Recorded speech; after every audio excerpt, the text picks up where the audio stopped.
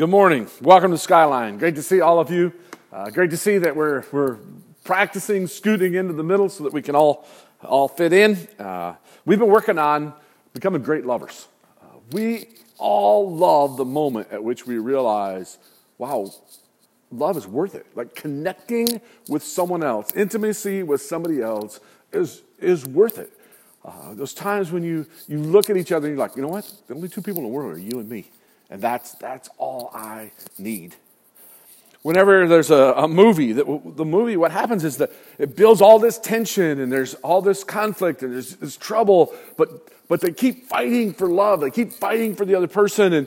And at some point in the movie, they show it. They look at each other. You realize it. That's the moment that you cry in the movie. And you're like, yeah, that's what life's about. But as we've all experienced, there's differences of opinion. There's things we call disagreements that often turn into conflicts. And those can overwhelm our relationships. They can be what destroys what we were after in the first place. So one of those areas of life that's potential for us is with my wife and I, which, by the way, everybody who ever gets to know my wife, they just love her. She's just an amazing person. She's so giving. She's very passionate. She has strong opinions about things, but you just know that she just loves you. She loves people. And so as I talk about this, just know she's an incredible person. But there's this one area of life that causes great disagreement for us, and that's that she's also the most amazing, terrific backseat driver. She is excellent at it. She's really, really good at it. And it started when we very first even started dating.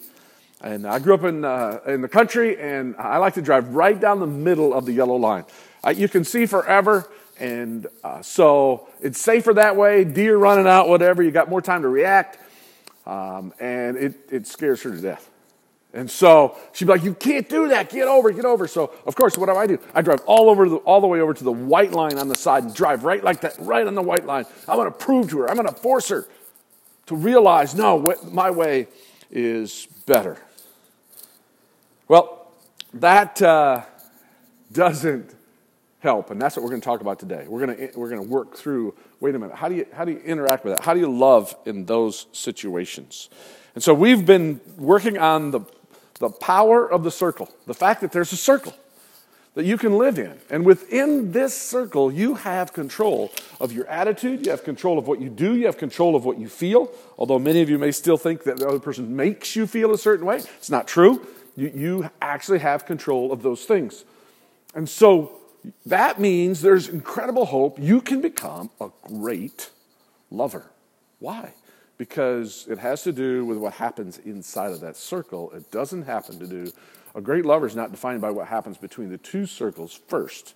It's defined by how that person is able to love the other person from inside their circle. And so we've been working through 1 Corinthians 13. So let's pick that up. It says, love is patient, love is kind, love does not envy, it does not boast, it is not proud.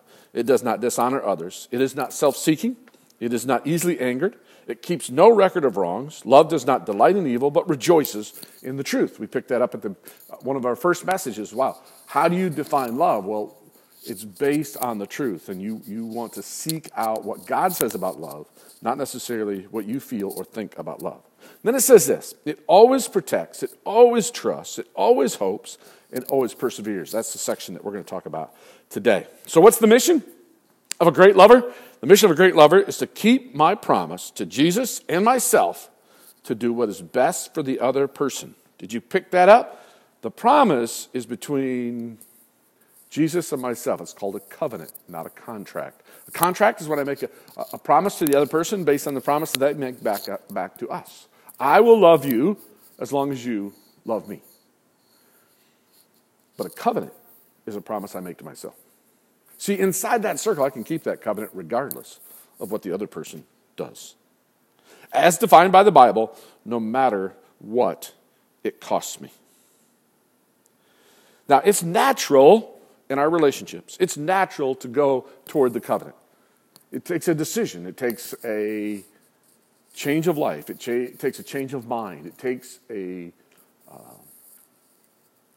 change in attitude to say, no, I'm going to do it by a covenant. It's also supernatural that whenever there are disagreements, that we become competitive.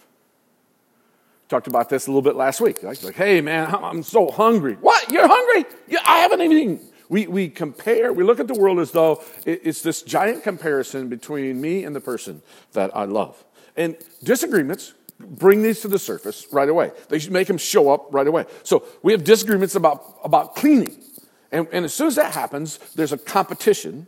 And we really, really sense this feeling that I must win. I mean, I'm right. This is an important issue. I must win.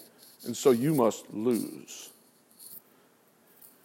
No bigger area do you have disagreements than raising your children. They give you an opportunity to have huge disagreements on a day-to-day basis.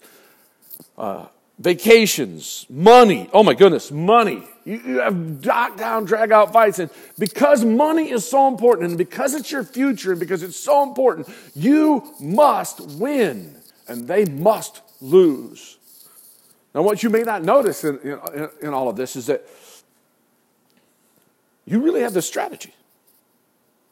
You didn't necessarily think up the strategy. It came to you naturally. You have a strategy. The way that I am going to get the other person to love me, the way that I'm going to get the other person to live with me, and we're going to create this incredible intimacy and oneness and love, the way we're going to do it is I am going to crush them. You're like, oh, that's too strong. I don't think it is.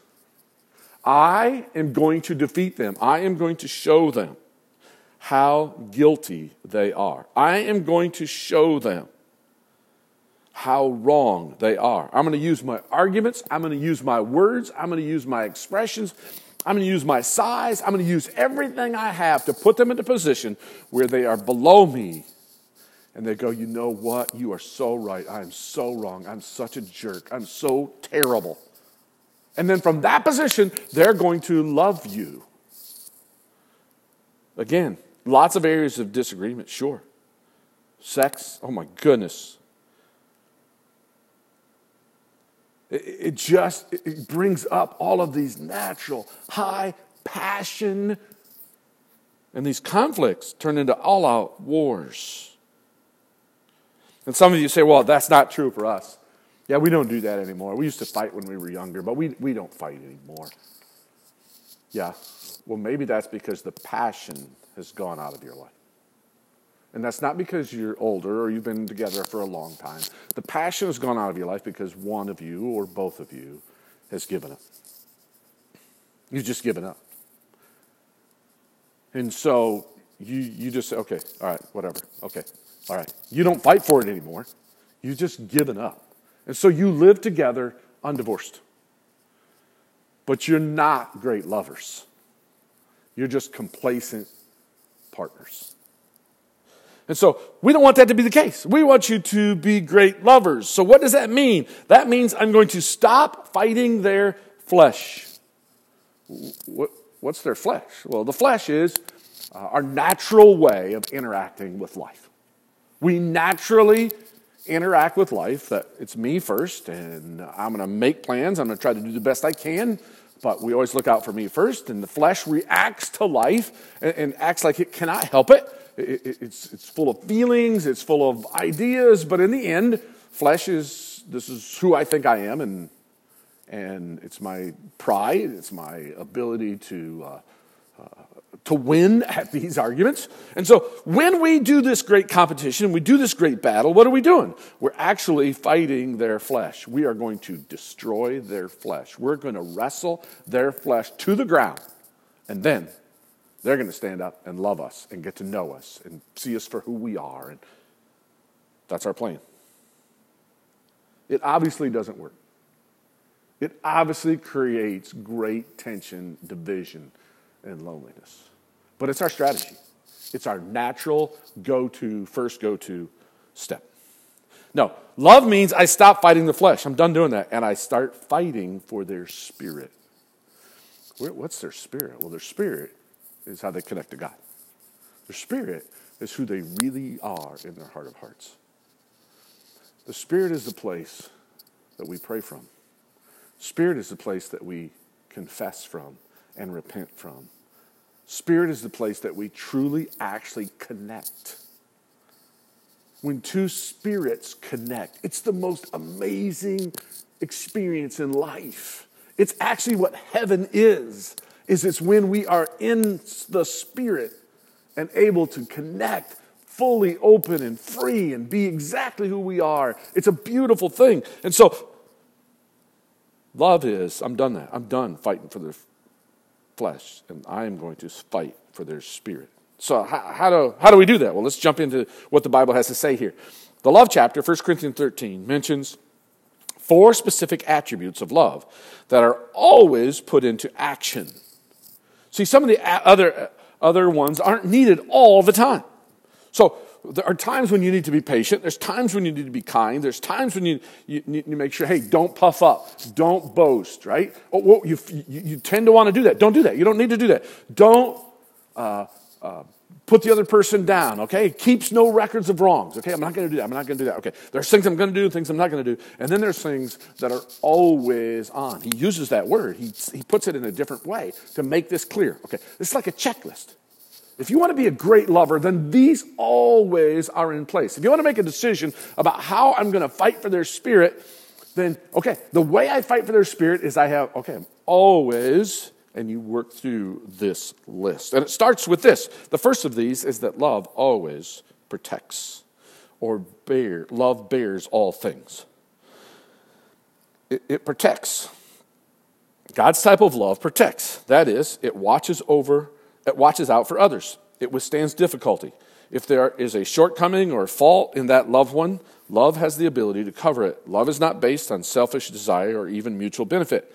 Rather, it seeks the benefit of the other person. Love aims to give rather than receive. The opposite of love is to attack. In other words, it's like this great covering that you put over this person's spirit. You're like, you know what? I am going to protect that spirit. I don't want anybody to be able to hurt that spirit. I want that spirit to be able to grow and thrive. I'm going to protect them. I will withstand the dangers from the outside. I will protect them. So right now I want you to close your eyes.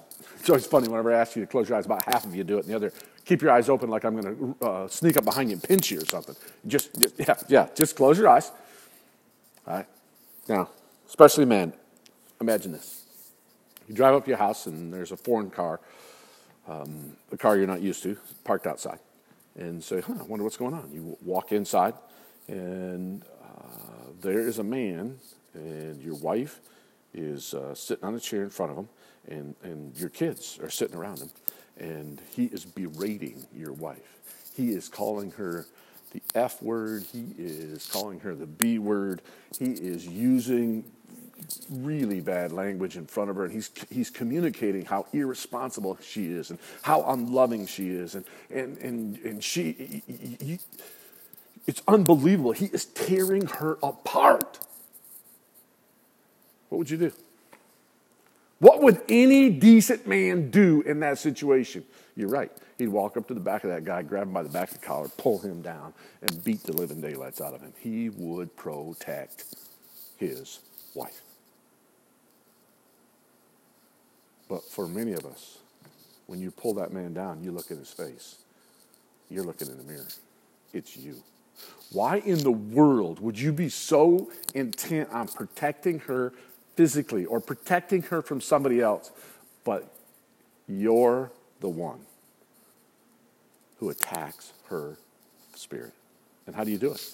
You do it by trying to destroy her flesh, by going to war with her flesh. When I was a kid, I had a really cool experience with this.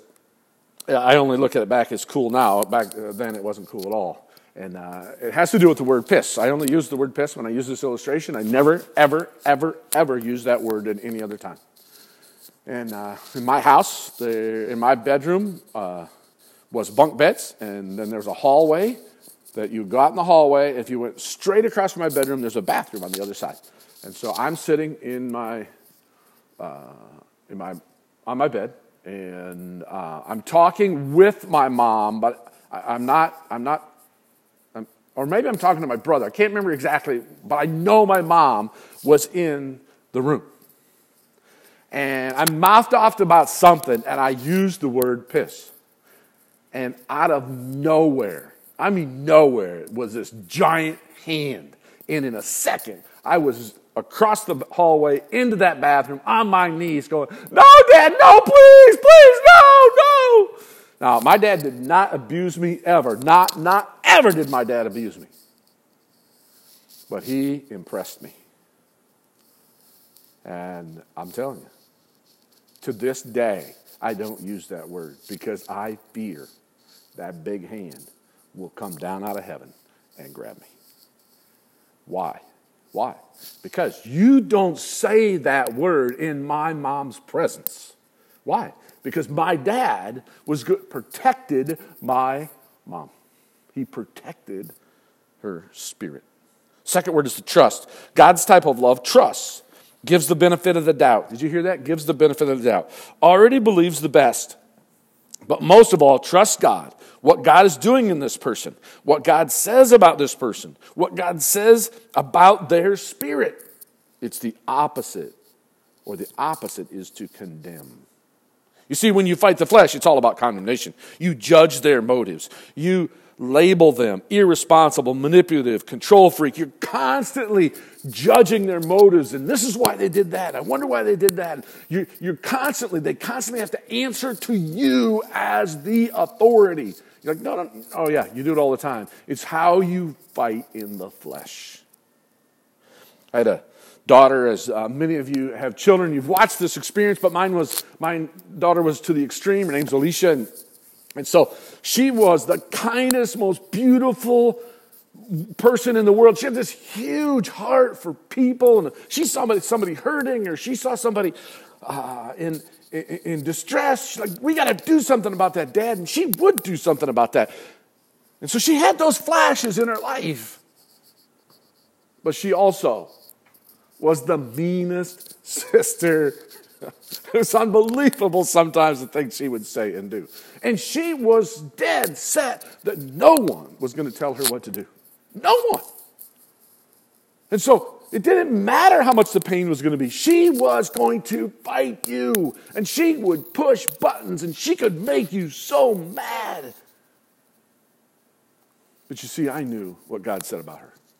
And so when I disciplined her, I could look at her and go, "Listen, look, Alicia, I want you to know something. You're everything I ever dreamed you'd be.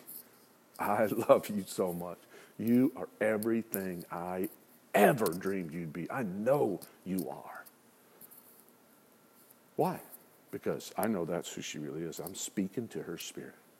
Now, sin hurts, and what you've done is going to hurt. So here's the consequences of what you've done. But I'm going to fight for your spirit. That's what it means to trust. Love hopes. Always hopes. Hope in the Bible is built on God's promise. Part of showing love is hoping. And part of hoping is seeing the potential of others. As Goethe said, that's German. Somebody told me that's German. I have no idea how to pronounce it. I tried. If we treat people as they ought to be, we help them become what they are capable of becoming. In love, we can always be hopeful and show confidence in others. In other words, hope is, wait a minute, I see what God has promised. I see the promise in this person. I see what God is trying to do in this person and what God's promised that he will do in this person. That's how I'm going to interact with them. That's what I'm going to fight for. I want them to see it as well. You see, hope is what empowers us to discipline with truth and grace. God disciplines us because he knows of what we can become. And so when you set a standard and you hold that kid to that standard and he's whining and he's crying and I can't do that, this is too hard. And you go, no, I know you can do this. I know you can do this. Not fighting the flesh, not yelling and screaming, I've got to make him do this. No. I know you can do this. Why? Because I always hope for you. Lori My wife, she practices this with your kids. She has incredible hope for your kids. And so she set the standard. This is how you have to say the verse, and you have to say it well every time. And you can only say it, you can't miss maybe, but I think it's one word. And if they don't do it, she doesn't go, oh, that's too bad. I know you got problems here and you got problems there. I know you get. No, she goes, you go back and work on it. And I know you can do it. The reason she is so tough and so loving at the same time is because she always hopes. When you set a standard for your kids, and then it gets hard and you lower the standard, it's not because you love them. It's not because you're understanding. It's not even because you're compassionate. It's because you have no hope. You don't understand the promise that's in that child. The last one is that love perseveres. The Greek word hupomene carries the idea of remaining or enduring. Love doesn't quit or give up. Love lasts. The love spoken of in 1 Corinthians 13 is not a fleeting romance or a fading feeling. Instead, godly love always perseveres during good times and bad. The love of God's people endures the challenges of life and remains steadfast. I want you to listen to this man who, with him and his son, what he did is exactly what it means that love always perseveres.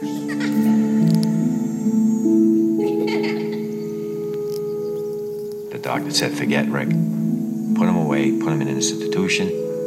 He's going to be nothing but a vegetable for the rest of his life. We cried a little bit. We talked, and we said, no, we're not going to put Rick away. We're going to bring Rick home and bring him up like any other child.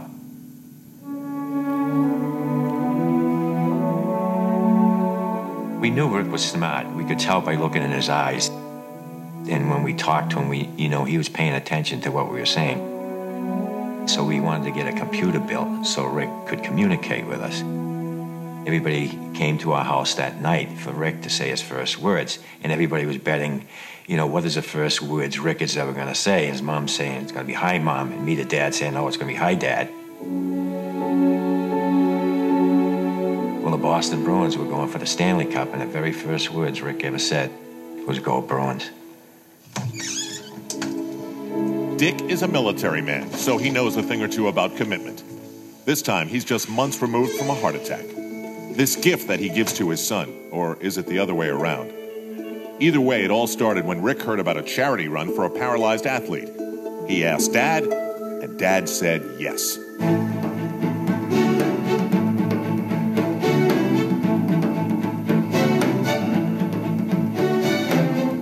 Gun went off and we went off with all the other runners, and everybody thought that Rick and I would just go to the corner and turn around and come back.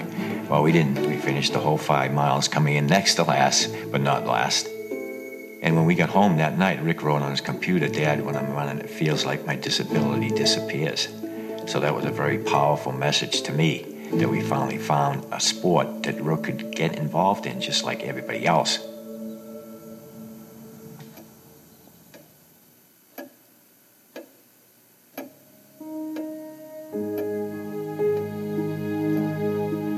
Rick is my motivator. He inspires me. To me, he's the one out there competing, and I'm just loaning him my arms and my legs so that he can compete. There's just something that gets into me when I'm out there competing with Rick that I can't explain it, and we're able to go faster. And it's just an unbelievable feeling.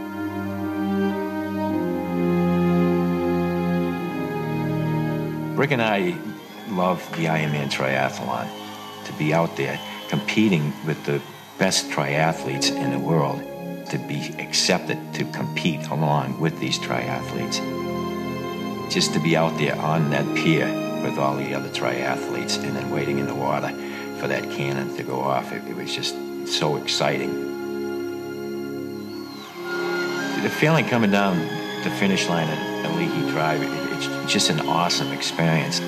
With the crowd there, all the excitement, the noise, and the announcers announcing, all your adrenaline just gets flowing.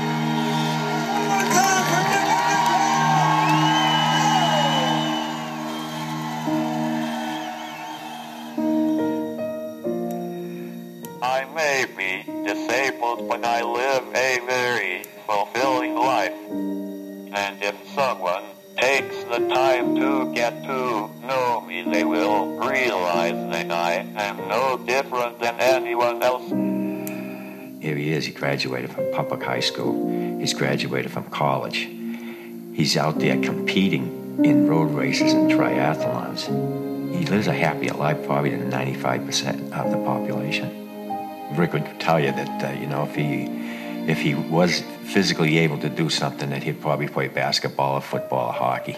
But then he always says, no, the first thing he'd do is sit down and have me sit down in his wheelchair and he'd push me. It really makes me feel good that he appreciates, what I'm trying to do to help him out, and he'd do the same thing for me.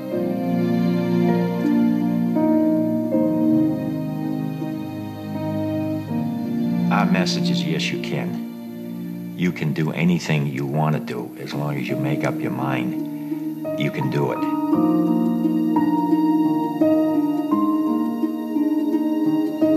If you have ever searched for the meaning of life, stop. The answer lies right here. By the way, Ricky would want us to tell you the Bruins look pretty good this year.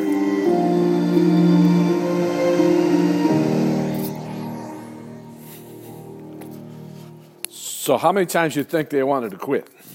How many times do you think they felt like, I can't do this, this is too hard? And when their child was born, when they first realized what his diagnosis was and what the future was like. And then as they helped to raise him and all the things that you would run into along the way. And then they talk about these triathlons, not just marathons, triathlons. Just huge, huge sacrifice. But why didn't he quit? Well, what do you think they saw? You think they saw his flesh or his spirit? Did you catch that? They said, we looked in his eyes. That means they looked in his soul, his spirit. And so, when it came time to always protect, do you think they looked in his flesh or his spirit? When it came to him to trust, flesh or spirit? Came time for hope, flesh or spirit? Came time to persevere, his flesh or his spirit? That's right. They didn't fight with his flesh. They fought for his spirit. And so when we do that, and it comes time to protect, I don't need to defend myself. How come? Because Jesus is going to protect me. And Jesus always protects. When it comes time to trust, I can trust that God is at work in their life. I can always trust. Why? Because I know that God is always at work in their life. I don't need to go to war with their flesh. I can fight for their spirit. It always hopes. You see, God is responsible for this relationship. I'm responsible to follow Jesus. The reason why I can always hope is because my faith is in God's promise of what he's going to do in my life, inside my circle, and what he is going to do inside of their circle. God's responsible for the relationship, not me. I'm just responsible to follow God. It always perseveres. I don't have to quit. I can keep going. I will not quit. Why? Because Jesus has never quit on me, and he never will. What are you going to do about this? What are you going to do with it? You say, well, how do I do it? How do I put this into place? Well, it's like everything else when you build your life on grace. You do it by believing Jesus. You do it by taking Jesus at his word and living based on what Jesus has said to you. And what Jesus said to you is, I'll defend you. I'll work in your life. I will turn you into a great lover. And I'll never quit. But you got to make a decision. You got to change an attitude. You got to change almost entirely the way that you interact with the people around you. You got to stop fighting the flesh. Would you commit today, Jesus, I don't want to fight people's flesh anymore. I know it's natural. I know I'll jump to that place. But Jesus, please show me when I do that. I don't want to do that anymore. How do you do that? You do that by focusing on their spirit, by seeing their spirit. And so, Jesus, I need you to help me. I need you to come inside my circle. Jesus, I want to get inside your circle. I want to live and trust you and live from your strength and your way of looking at the world. And I just want to see their spirit. I want to fight for their spirit. Would you identify the people that you want to love? And would you pray with me that from this day forward, you are done fighting the flesh. You are going to fight for their spirit. Let's pray.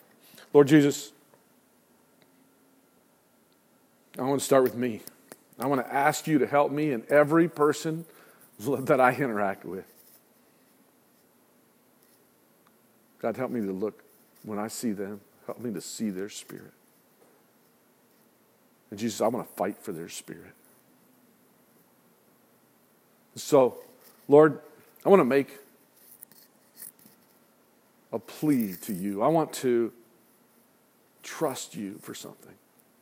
That you always fight for my spirit. You always see my spirit.